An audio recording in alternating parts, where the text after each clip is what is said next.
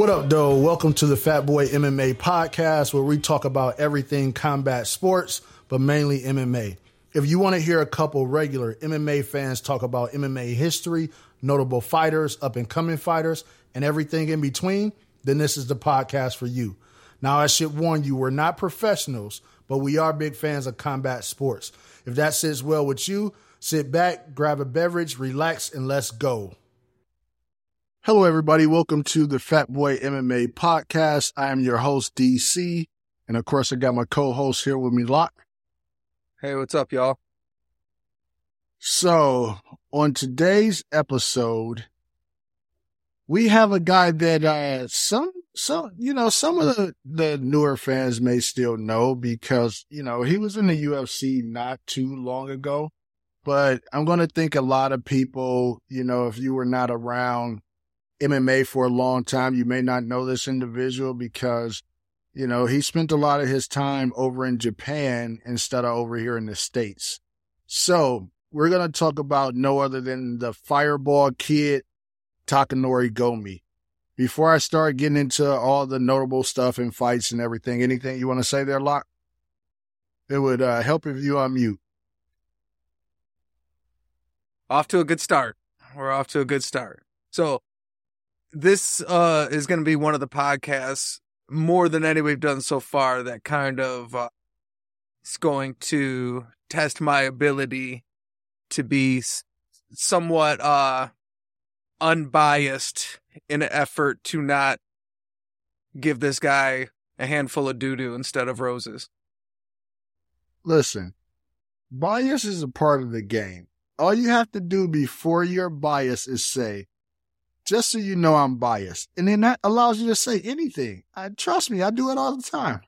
I will say that is something you're consistent with. It doesn't matter what I say. If I lead with it's a biased opinion, you do not argue because you understand, there's no argument. It's not going to change your thoughts. Okay, so. For the record, I don't know that I have unbiased opinions. I'm fairly simple.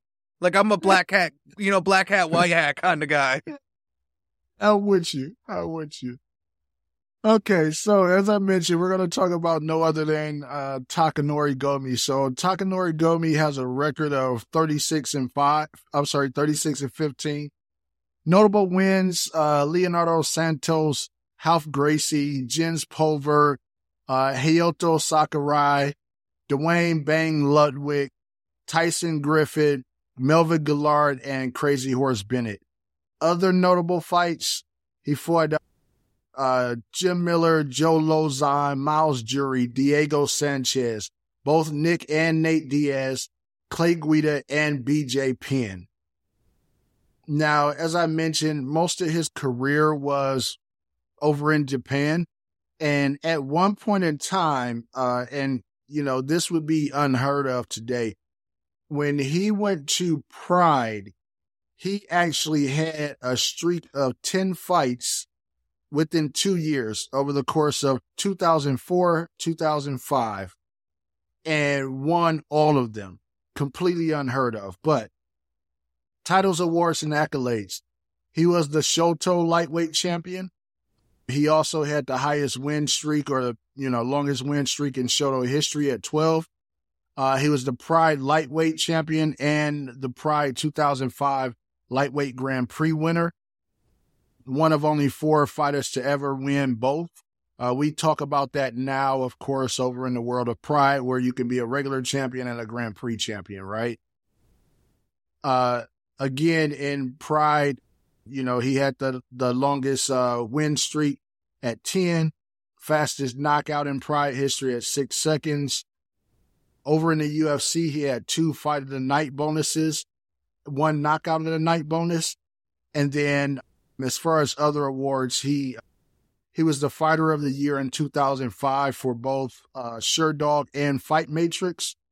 And MMA Fighting had him as the 2004 Lightweight Fighter of the Year and the 2005 Lightweight Fighter of the Year. And they gave him Knockout of the Year in 2005. Now, he's one of those guys, if nobody's ever seen him fight, he had a kind of a really wild style. He was a bit of a brawler, but he also had wrestling and jiu-jitsu. And so it made for some very interesting fights and interesting matchups. And he would absolutely go crazy over in Japan when he would win and literally climb to the top of the ropes and like put one foot up on the back of, I don't even know, whatever the pole is past the turnbuckle and try and stand up on that. And every time he did it, I thought he was going to fall and break his neck. And, but he was, he was exactly what Japan loved. He was a great showman. So, win, lose, or draw, his goal was to come out there and put on a show.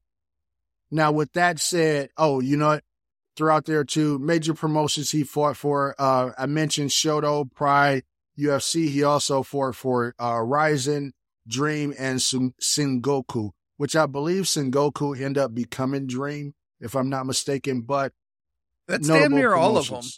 Yeah. I mean, outside of, King of the Cage in WEC would have gave him like the sweep, I feel like. Yeah. There's a couple of the American ones that he didn't fight for that I would put a little bit higher than, let's say, King of the Cage, like Strike Force and stuff like that I don't think he fought for, right? Oh, yeah. But right. But other than that, I mean, he fought for a lot of promotions. A lot of the big ones, all the big Japan guys. Yeah, all the big Japan ones. So with that said, and with your biased opinion, any thoughts there? Yeah, so a couple things. One, kind of add to the impressiveness, that 12-fight Shudo win streak was actually a 14-fight win streak. He had a couple fights outside of Shudo that were mixed into there, too. Just kind of, it was a hell of a streak at the time. And interesting fact about, I don't know how interesting it would be to the rest of the world, but it's interesting to me. Takanori Gomi Hansen was the first fight I ever seen on a forum. So, wow. So before that, I was only watching, what I could, rent at the Blockbusters or anybody that still remembers what those were at the video store or whatever I could rent from there. And then I had a while where I had, what's that? Said Boomer. Right. and then I had this tricky satellite box that I got a lot of Japanese fight on for a while. But around 2003, that's when I started to move into, Sherdog and then the forums. And I really wanted to watch that fight. And I feel like that's a big one that kind of didn't get included in the notable fighters because Joaquin Hansen, he never ended up with the highlights and the heights that he kind of flashed early on in his career. But at that point in time in the early 2000s, he was one of the, pioneers of the young guys and was one of the top smaller fighters outside of the UFC. When that was a time when it was kind of tough for these smaller fighters. And he was pretty good and he was a pioneer, all that, but he was a Viking. And when I say Viking, I don't mean like, he kind of looked like a Viking no, I mean, he's literally a Viking. He's from Norway. He's real not thing. To be fucked with, And they were two of the top lightweight guys outside of the UFC. And that was a lot of the stuff I was following on forums at that time. And that was a fight that I really wanted to see. It was a really big one and ended up catching on a forum. And it changed my life as an MMA fan. Yeah, no, good point. With the notable fights, it's always a teeter on who to include and who not to include, right? It's always like, this person was really good, but nobody would know them. Or even sometimes like for example, with this one, I included Leonardo Santos. Well, back when they fought, he really wasn't anybody. But then after that, he ended up having a nice stretch, UFC career. So I figured it would be a name that, people would know. So it's always a balancing act trying to decide what to include and what not to include without just putting the entire, roster on there. But no, all good points. Well, and I agree with you 100%, but that's why I came up with Joaquin Hadson's fight metrics up just because I knew, like, yeah, he's probably going to get skipped. But, some of those fights, I just want to throw it out there because it adds to a little bit of the credentials, you know what I mean? And that was a fight, to be honest, even as the biased fan, not being a huge Gomi fan, I think he probably won that fight. Yeah. No, I would agree. I went back in, I damn near watched Gomi's whole catalog. Of course, we were supposed to do this episode last week, and I started watching a bunch of them, and then when we ended up not doing it, I just kept watching Gomi fights and the UFC, because they bought up everybody, right? The rights to everything on Fight Pass. I mean, literally, they have it now where you could just go to like I can go to Gomi, and it's a Gomi playlist, and it'll just play them like one after another, And but I couldn't do it. He's got too many long ass fights, man. Yeah, mixing in from there, finding fights on YouTube and everything like that as those refreshers. But that actually rolls into my very next, my very first question, rather. You already know it's coming. What's your favorite Gomi fight? So,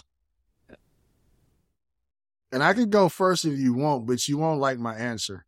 Well, I mean, to be honest, my favorite one was the Go Plot, Nick Diaz Go Plot, which I believe is now a no contest.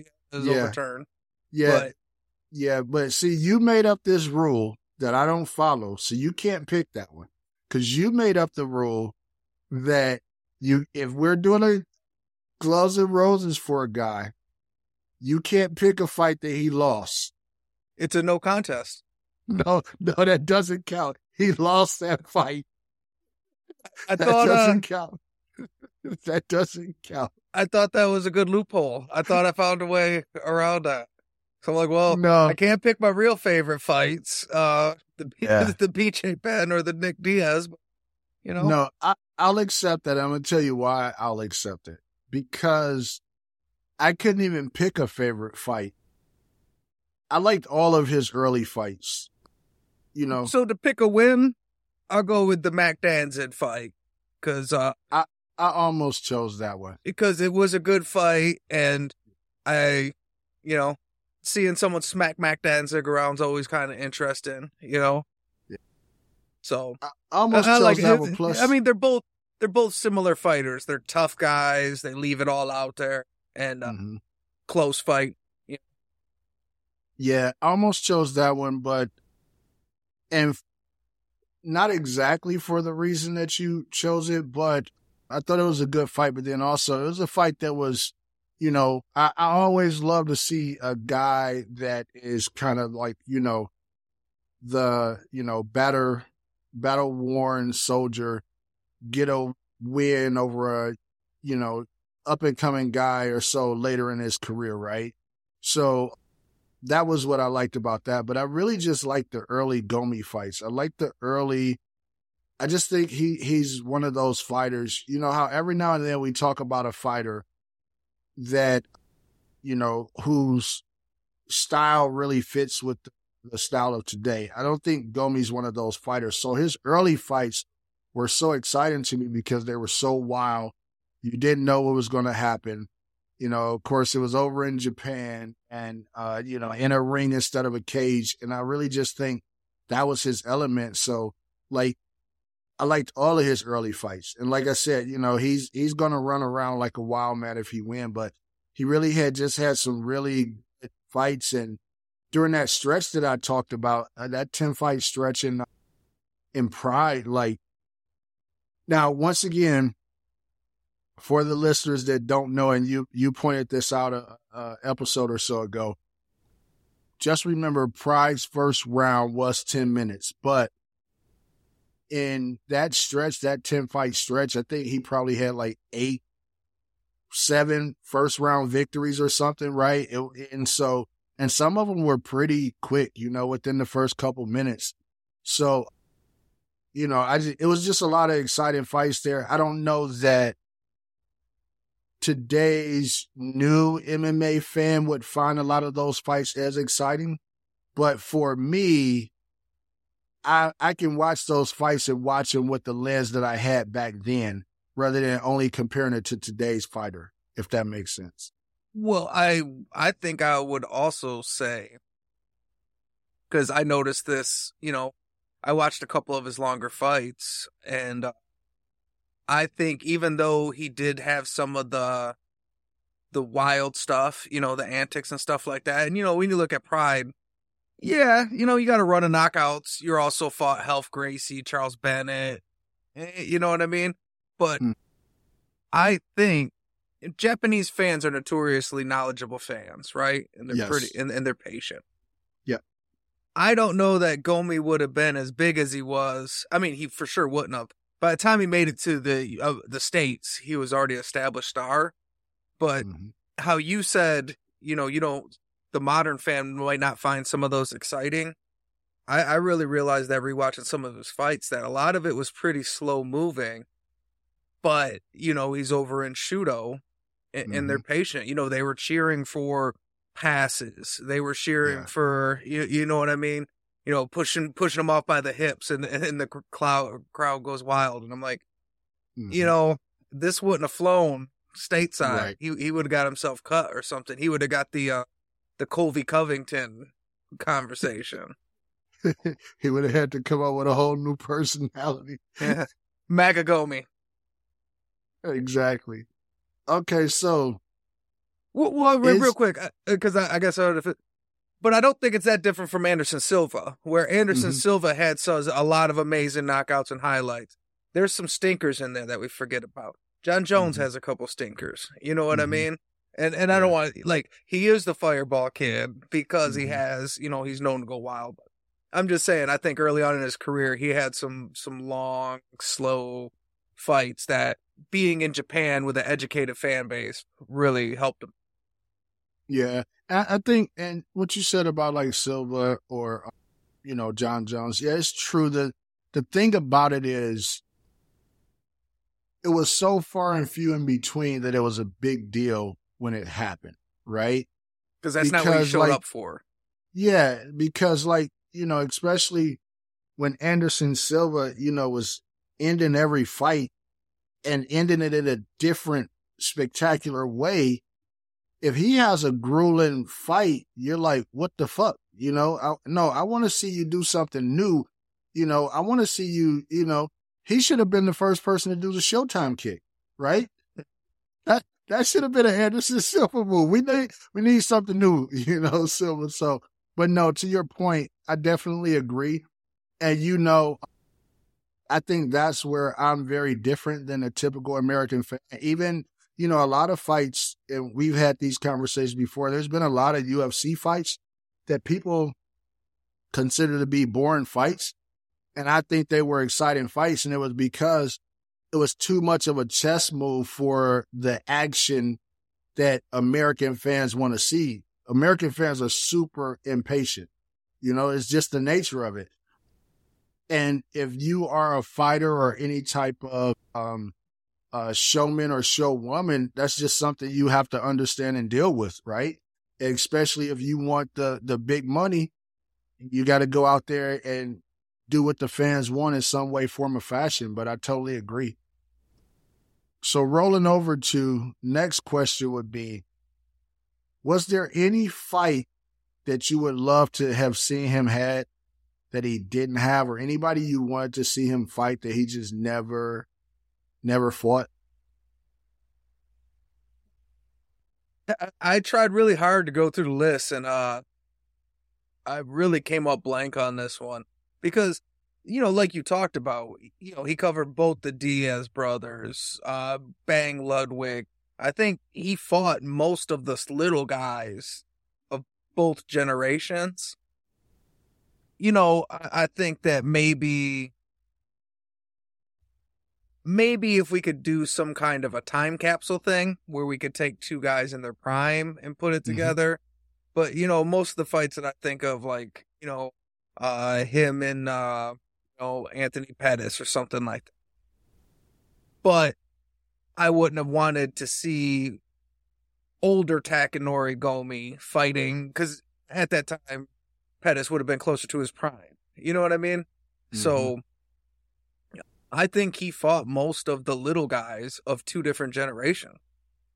Yeah, so I'm going to combine my answer with the next question. And the next question I was going to ask you was, do you think had he moved over to the UFC sooner, he could have become UFC champion? And so the only person that I can think of that was a little guy that was, really good back in the day, and he happened to have been a UFC champion, was Sean Shirk.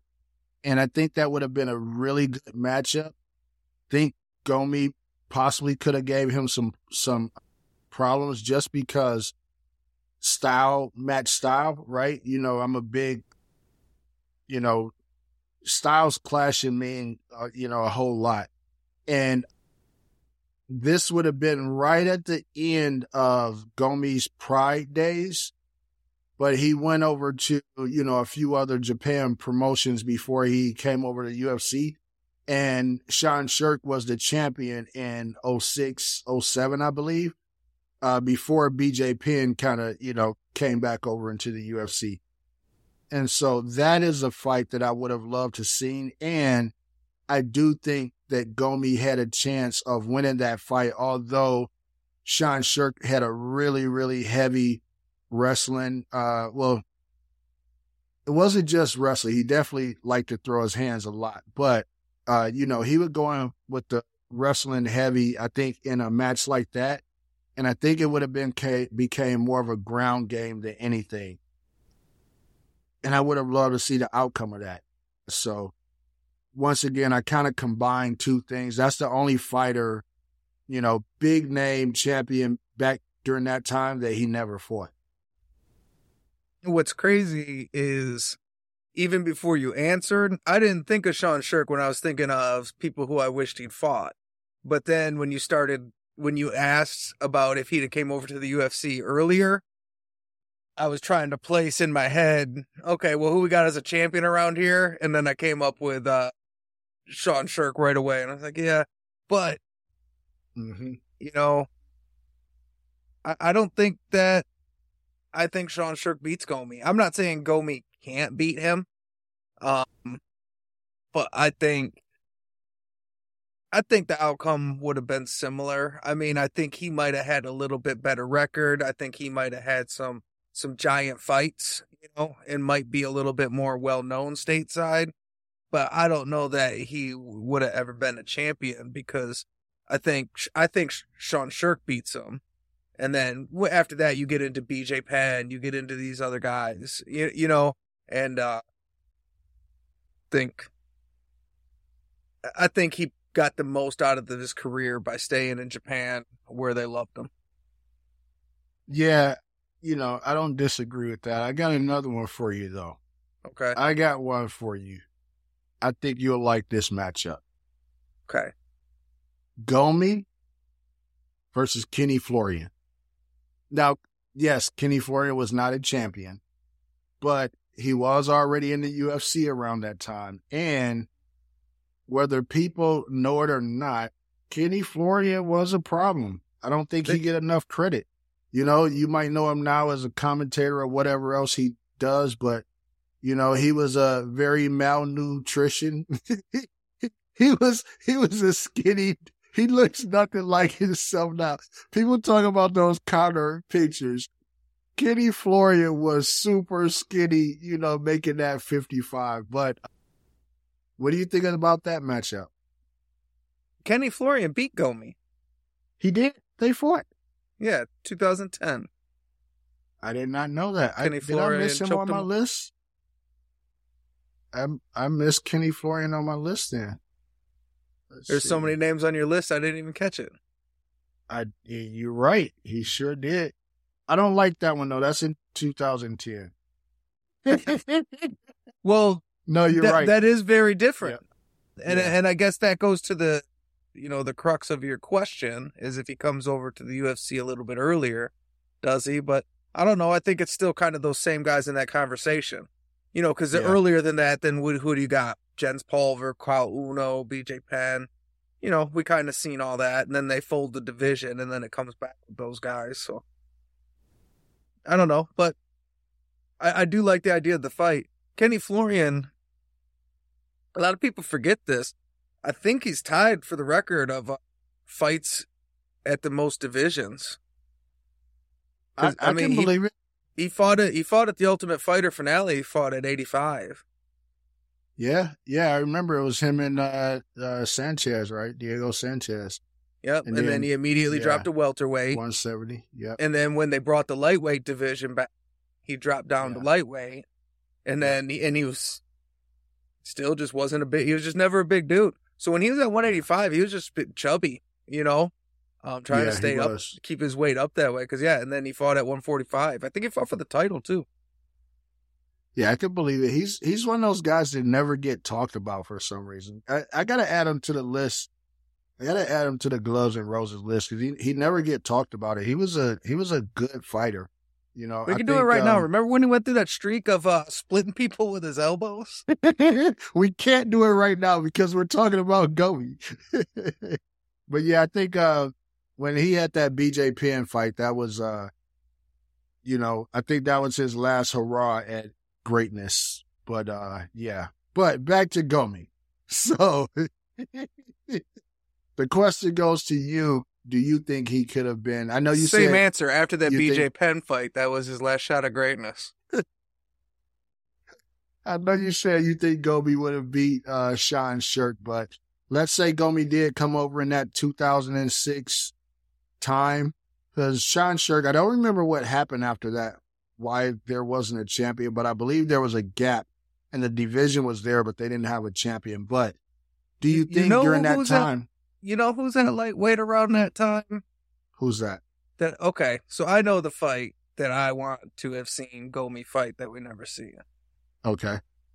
Gomi and Leonard Garcia. That would have been a good... Wasn't Leonard... I thought Leonard came at the small weight, though. I thought he came at like 145 or something like that. Was he a 55er? He might. I don't know. He might have fought at both. You're right. He might have been a 55, but no, I like that. I like Leonard Garcia at anybody. Leonard Garcia versus anybody is a good fight.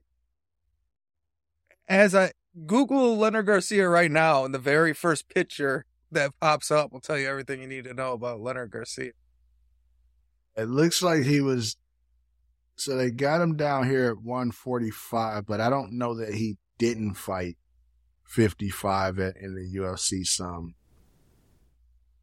But yeah, maybe looking looking at the guys he fought, he was definitely, especially in WEC, all of those are pretty much, well, some of those guys fought at both, but for the most part. Right here, Leonard Garcia fought Roger Huerta, Cole Miller, Jens Pulver. Yeah. But he was a lightweight champion in ROF. So yeah, his featherweight debut was in 2008. So yes, 2007, Gomi and Garcia. That's what I want to see. Yeah, so those don't count.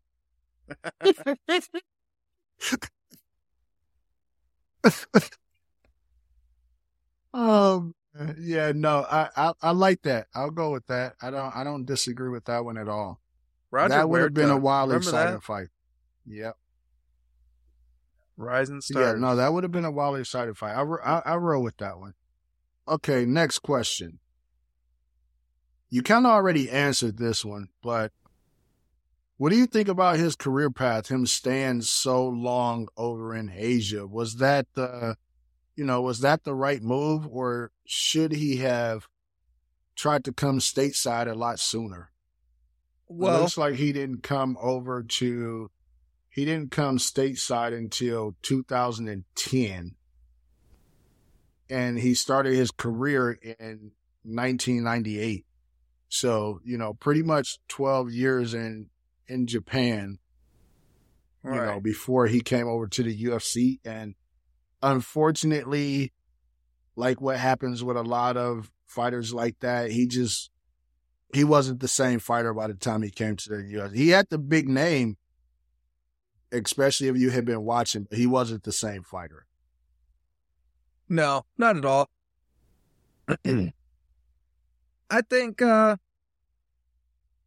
maybe he could have made a little bit more money, but, the UFC, they were still giving pretty big name guys like 30 and 30 at that time. Yeah. I mean, I feel like Gomi had to be banking over in Japan. And not to mention that would translate over to, different type of promotional stuff, which I just don't think with the language barrier, because I don't know that he ever learned how to speak English. And we don't like that. You know what I mean? Like, it's America. We want our guys speaking English. America. So I think even if he could have got the UFC to pay him the money that he needed, I just think that there would have always, been more marketing opportunities and stuff like that over Japan. And some of it for also the reasons that I said, because if you look at the BJ Penn fight and the Hansen fight, right? He took a very different approach in both of those fights. And like I said, if you come over to America and you don't speak English and then you put up a stinker, we're not going to have a lot of patience for that. And that's definitely not going to get you on the Wheaties box. Yeah, no, I think he chose the right decision. The reason why that's always a question in my mind is because, I don't think it's just an American thing that, and most people think that for you to truly be the best, you have to have fought in the UFC. So a lot of times guys will take less money. And of course, back then, at least he still could do sponsors and everything like that, right? But a lot of times guys would take less money to come to the UFC because they want that goal to say, I was the best, right? And I don't think it was a big thing for Gomi originally because he was in the biggest promotion before it folded, which was Pride. But once Pride was gone, it left no competition for the UFC. I mean, we're really just starting to see competition for the UFC. It was undoubtedly, in my opinion, that the UFC was number one with the best talent once Pride was gone, right? I don't think it was close. So looking at that, and that's one of the reasons why I mentioned that 2006 timeframe. I almost wish he would have came right to the UFC, tried to, get a title. And we know how the UFC was back then.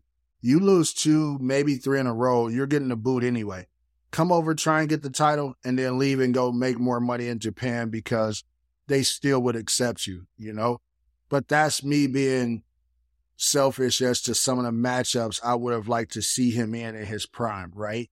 But I think he actually made the best decision for himself in his career, staying over in Japan. And I think if, Dream or one of them really would have been able to rival the UFC, if I'm him, I don't leave Japan, Yeah, there's no reason to. And I agree. I think the Shudo and Pride for so long, that's why he stayed there, because he felt like, I'm still the best in the world. It was easy to argue that you were still the best in the world if you were in Pride. Especially when UFC sent over their best and he lost. Exactly. Yeah. Very true. Very true. Okay, so as of right now, Takanori Gomi is 44 years old. But we know how this world works, and we know for some reason, guys like to retire and decide to come back and decide they can fight again. Is there any possible scenario you see Gomi coming back for any of these promotions and fighting specifically, we're only talking about MMA, and fighting in MMA and being successful? And when I say successful in this manner, I don't even think he has to win a championship. If he can come out and beat, a couple top 10 guys in any of these promotions, I would consider that a successful comeback. Is there any chance in hell that now I'm not saying he should. I think we both agree that he shouldn't, but we know how fighters are. Is there any chance in hell you see him coming back to any of these promotions other than a regional show maybe where he can be successful? I see none outside of doing like, regional house stuff, because as I'm looking at his ending of his career, right? He ends with a win against Melvin Goulart. Well, that's a very shop worn Melvin Goulart. Yeah. And it's kind of sad because, he was such a talented guy, with a lot of potential, and he just never seemed to get his, be able to find his way in the fight game. And, you look at the people that beat him towards the end, Joe Lozon, Jim Miller. These are guys that just had to call it quits because they could not get a win against, they just really struggled. And, right. I just think there's no reason. If you're not going to come back and be the best, if there's not like some kind of rival who is a guy that's your equivalent, of age, where that kind of, you're not looking at a championship hunt, you're almost looking at like a grudge match type of scenario. I don't see anything like that. I mean, I feel like an organization would have to work pretty hard to find somebody to bring in that has enough name that you could qualify to put against them, but that can't beat them. It would take some clever matchmaking. Yeah, no, I totally agree. And I think the name is a big thing. I just don't think in today's MMA, for one, his name would carry enough weight that there would be enough money thrown out there where there would be value in a fight, let alone finding somebody that he can fight without truly worrying about his health. So, yeah, and I think with a lot of these fighters now, a lot of these older fighters that retire, we have an answer to these questions because almost all of them fight past their prime now, Nobody retires after a couple losses. You got to go on a 27-fight losing streak before you retire in today's MMA, So with that said, I completely agree with you. But that brings up the next question, which is, this one is always my favorite question. If you could have gave him a farewell fight before he went out, he's having his farewell fight, one last fight. We can put it at any time frame in which you think he should have retired. You can even state the time frame so that we can match it up with the fighter if you like. But if there was any fighter that you wanted to see him fight on his way out as a farewell match, what fight would you have liked to see? If you got to think for a second, I can go first. I don't know if I want you to go first, because I don't know if I'm going to steal yours. Mine. I'm absolutely going to steal it. I don't think I want you to do that. So I'm looking at time frame wise, and I think I found my grudge match. I think him and BJ Penn. I knew it. What year though? What year? Let's see if we match the same years. So Gomi BJ Penn 2, what year should that have happened? Well, our years are going to differentiate because I'm going to pick which year I want to see BJ fight Gomi versus picking which year I want to see Gomi. You got to remember, BJ. though, it's a farewell fight. It's a retirement fight. So you can't pick like him in his prime or something, right? It's a farewell fight. Farewell fight.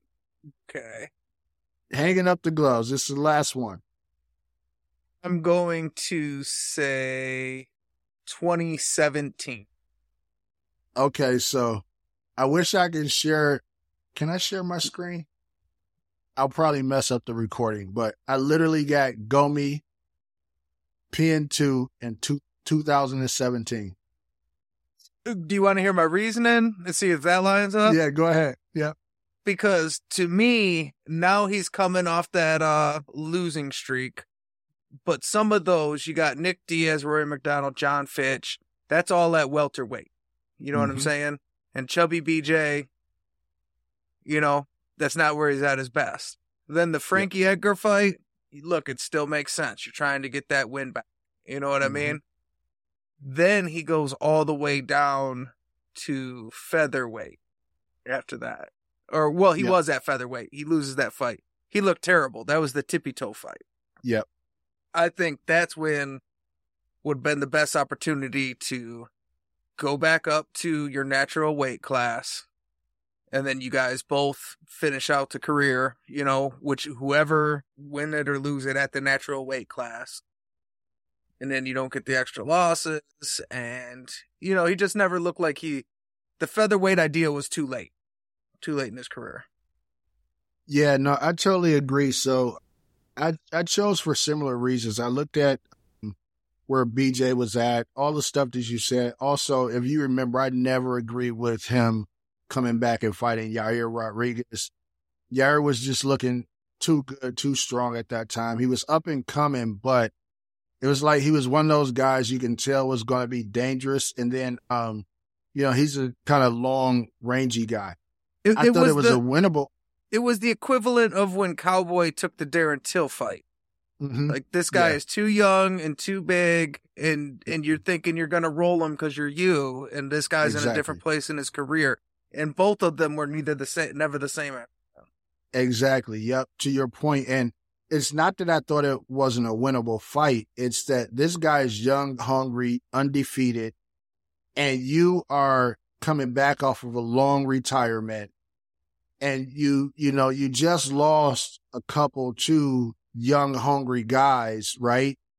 And, going back to the, tippy-toe BJ Penn, it was shown that footwork. No, let's never go back to tippy-toe BJ Penn. It was shown that footwork that Frankie Edgar had really could cause problems and everything like that. And I just think at that point in time, that was the wrong fight to take. The right fight would have been somebody from your era, your generation, as a good tune-up to even see if you still really wanted to do this and to put yourself back in there to tweak and see what has changed. And I think him versus Gomi would have been the perfect fight. And if you take Gomi during that time, Gomi had a few losses. He still would have had that Miles Jury, the Lozon and the Jim Miller fight, but he didn't need to lose to John Tunk and Dun Young.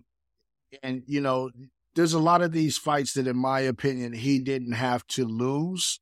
And then he can fight that BJ Penn fight. And if he does go out, it's two legends fighting instead of you, running your name with, no disrespect to these other fighters, but you are at legend status and you're going out fighting guys that are journeymen, And to me, that's the wrong type of fights to have on your way out.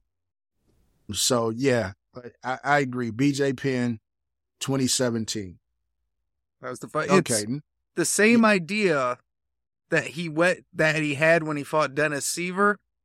It was just a fight too late. Too late. Yeah, too late. Okay. Who would you have liked to see him? Actually, I'm going to combine both of these questions together. So you just answer both of them.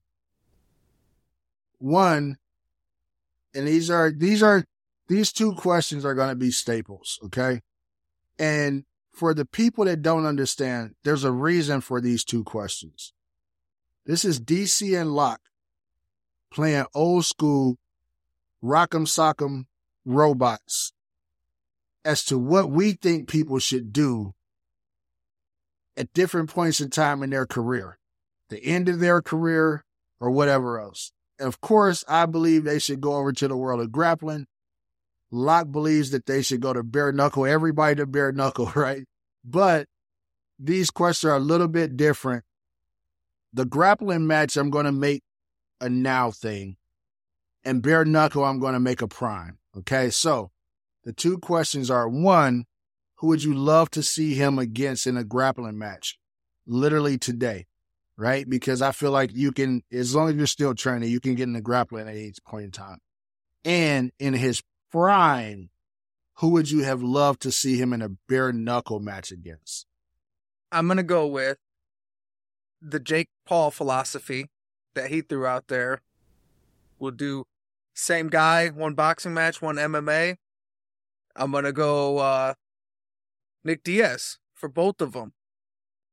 So, I mean, Nick Diaz has one of the most spectacular submission finishes in the history of MMA, period, over Gomi. I think he would want that back. But if you're going the bare knuckle route, if you think, look, the Diaz brothers are scrappy as shit. And they're known to split open and bleed. But Gomi had him lumped up. Like giant, Willie lumps on his head. They was looking at stopping that fight. Yeah. So that's a fight that scrappy throw them hands Nick Diaz might lose if you don't have that jiu-jitsu to fall back on. So I think we should get the Triple Crown. Gomi versus Nick Diaz, Triple Crown. MMA, grappling, bare knuckle.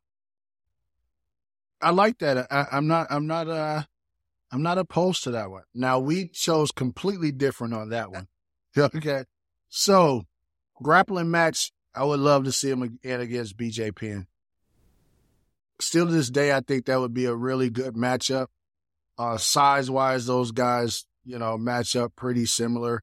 And I just think it would be a really interesting match. Bare knuckle, I want to see him against Crazy Horse. Bare knuckle, I would love to see him against Crazy Horse, in particular because, he's wild, Crazy Horse is wild.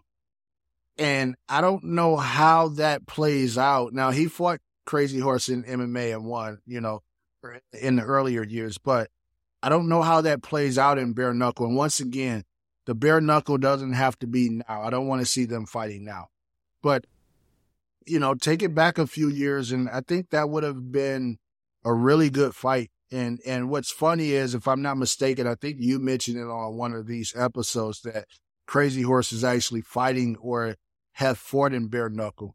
But yeah, I would have loved to see that fight because I think it would have been really different. And although you mentioned Gomi had Nick lumped up, one of the things that is always interesting to me in bare knuckle is guys that fight wild, because a lot of those punches that you throw when your hands are all wrapped up, you're going to break your hand in bare knuckle. Those don't fly. You have to be a bit more crisp with your punches.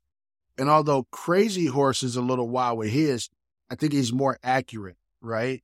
So you're muted. And get off. He might throw wild punches. They look wild because he throws like haymakers, but he throws very good, precise punches. Yep. And that's why when he does win, that's why he lights people up. And I think an important thing in this too is to factor in, Crazy Horse has fought in bare knuckle, but if we're pushing Gomi to his prime, that puts Bennett back in his prime too. You know what I mean? Yeah. And that's interesting. Yeah. Okay, I got a final question. And I think this is going to be a new question that I'm also going to make sure it's a staple in our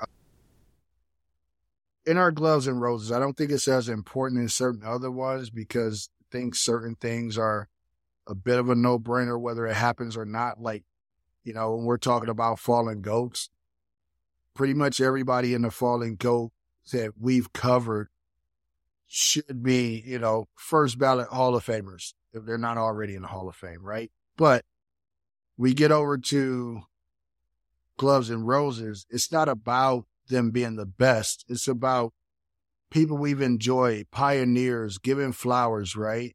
So there may be a person that we find that was a pioneer and did some great things, but never had a career worthy of being mentioned for the Hall of Fame. So I think it's a legit question as to whether, and I'm going to say this because as we know, there's no MMA Hall of Fame right now. We'll probably have to create it. We know that there is a UFC Hall of Fame, and they do have some fighters from other sports in that Hall of Fame in the Pioneer division, right? But we're talking MMA Hall of Fame. In your opinion, does Takanori Gomi go into the MMA Hall of Fame? See, that's tricky. Well, we are saying MMA. We are saying MMA. I would say that Takanori Gomi would have to go into MMA Hall of Fame because I think he is one of the top small fighters of his era. And, look, I mean, the 12 fight Shudo win streak, Shudo was a legit promotion at that time. 10 fight in Pride. Yeah, people forget that, if I'm not mistaken, that's the same promotion Anderson Silva came out of, right? Yeah. Yep. Yeah. It is the same promotion. And, people don't realize we're used to saying, oh, the UFC is the end all be all of the talent pool. In the lighter divisions, that wasn't the case at that time. There was nowhere for these guys to go, so they went to these other promotions overseas. So I would say yes. In the MMA Hall of Fame, Takanori Gomi's got to be in there. And he's probably, to be honest, close to a first ballot Hall of Famer. Because when you run down the credentials, you got to knock that shit off the end of the record. You know what I mean? When guys hang off too long. It's about the MMA is just that kind of sport where, boxing is like being a quarterback, where there's a dip and it's a little noticeable, but you go off with some grace. MMA is like being a running back. You're great and then you're not. And it ends. Yeah, good just point. Cuts off and shit. You know what I mean? Yeah. So, yeah, I think he's a first ballot guy. No, I think your analogy is perfect because, that's how it is. You'll see a running back, it's like, he's the man. He's unstoppable. 2 seasons, he's not even in the NFL anymore. He's done. You know what I mean? He's like, it's that quick of a turnaround. You never see that quick of a turnaround for a quarterback. Even if they have a bad next season, it's a gradual fall off. It's not just like he's the best. He threw for all the yards. He won a Super Bowl. 2 years later, he's out of the NFL. You really just don't see that. But no. Because even once you're not a Pro Bowler no more, someone will take you just to kind of run the clock down and hold a spot. Or you could be a backup for 3 or 4 good years, as a veteran off the bench. Exactly. But yeah, I definitely would put him in the UFC Hall of Fame. I'm sorry, in the MMA Hall of Fame. And UFC, absolutely. No. In the MMA Hall of Fame. And, for the reasons you mentioned and, to your point, and we've talked about this before, but, the UFC had a 155 division and it was the smallest they went. All of this we see now, 145, 135, 125 did not exist. And they had that 155 and then they got rid of it for like 4 or 5 years. I don't know how long it was, something like that. So for about 5 years, if you were a small guy, you had to go somewhere else. And at that time, Japan was the place to go. Japan, Brazil, places like that still had, the small guys, and they had the best guys because they were the ones curating the talent, and then slowly the UFC picked it back up and it became one of the most exciting divisions, still to this day, one of the most exciting divisions, that you pretty much have in MMA. And no matter what promotion you look at, some of the most exciting fights, especially when you're talking about, the stuff we talked about Americans love, right? That energy, that, back and forth, all types of, you're going to see that at 155 pounds, but they also have enough power to knock each other out, right? So when you look at when Gomi was in his prime and he went through that streak through Shuto and through Pride, all of that was from like 2002 to 2006, right? And at right around 2006 is when the UFC first brought that division back. So during that time of his prime, he couldn't have been the man in the UFC. And arguably, he was the best lightweight in the world at that time, Now, of course, we had BJ out there, deciding to fight Machida and all type of stuff like that, right? But, he was considered the best in the world. At middleweight. Exactly. He just kept climbing. But to your point, when we look at it and we look at what he was in particular for that weight class and what he was for his prime, that stamp in time, I don't think he could be overlooked. I think you got to let him in. And as you said, I think he would be a first ballot, Hall of Famer. So, yeah, we just have to create it. We're going to create it. Nobody else has done it. So, I'm going to call my people, have him, have them call his people, and, we'll get this thing started. This whole, well, look, I mean, MMA Hall of Fame in Detroit. We have the combat sport credentials. I mean, we've been doing this podcast for about a year or so. Yep. I wrestled in high school. You took the jiu-jitsu class. Yep. You know what I'm saying? Yep. I took like one class. I'm 0-0 in everything. I mean, you can't get better credentials than this. Right. By the way, for those that don't know, on my timeline the other day, Locke's fight happened to pop up on my timeline as a memory on Facebook. The 27th, I believe. Yeah, I think it was like a 15-year timeline pop up or something. But so listen, we got credentials. This one thing we got is credentials. Well, okay, but we may not have a ton of wins. Yes. But we're like undefeated across the board. That's true. Bare knuckle, jiu-jitsu. Yep. That's true. You name it. Never had a loss. Okay. Anything else for you? Nope. I actually, this is why I like doing these, because I thought going into this, I was like, it's going to be a tough one because I'm not really a Gomi fan. Uh-huh. And, once you start talking it out, you know what? I left this conversation with a little bit more respect for Gomi. And that at least makes it worth it.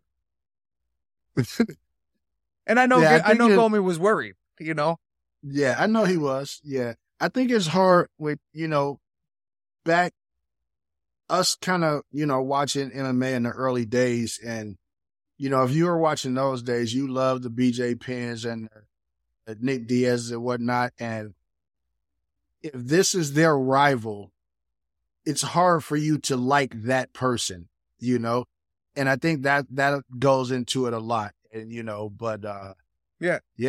You watch them and you're fans, and then TJ comes on here and calls them journeymen, and calls Bare Knuckles sad, and talks shit about the Junkyard Dog. Exactly. All right, everybody, that wraps up another Fat Boy MMA podcast. As always, thank you for listening and coming again. That wraps up another great Fat Boy MMA podcast. If you have a topic for us, please email us at topic@fatboymma.com or reach out to us on social media by going to links.fatboymma.com. Thank you for listening.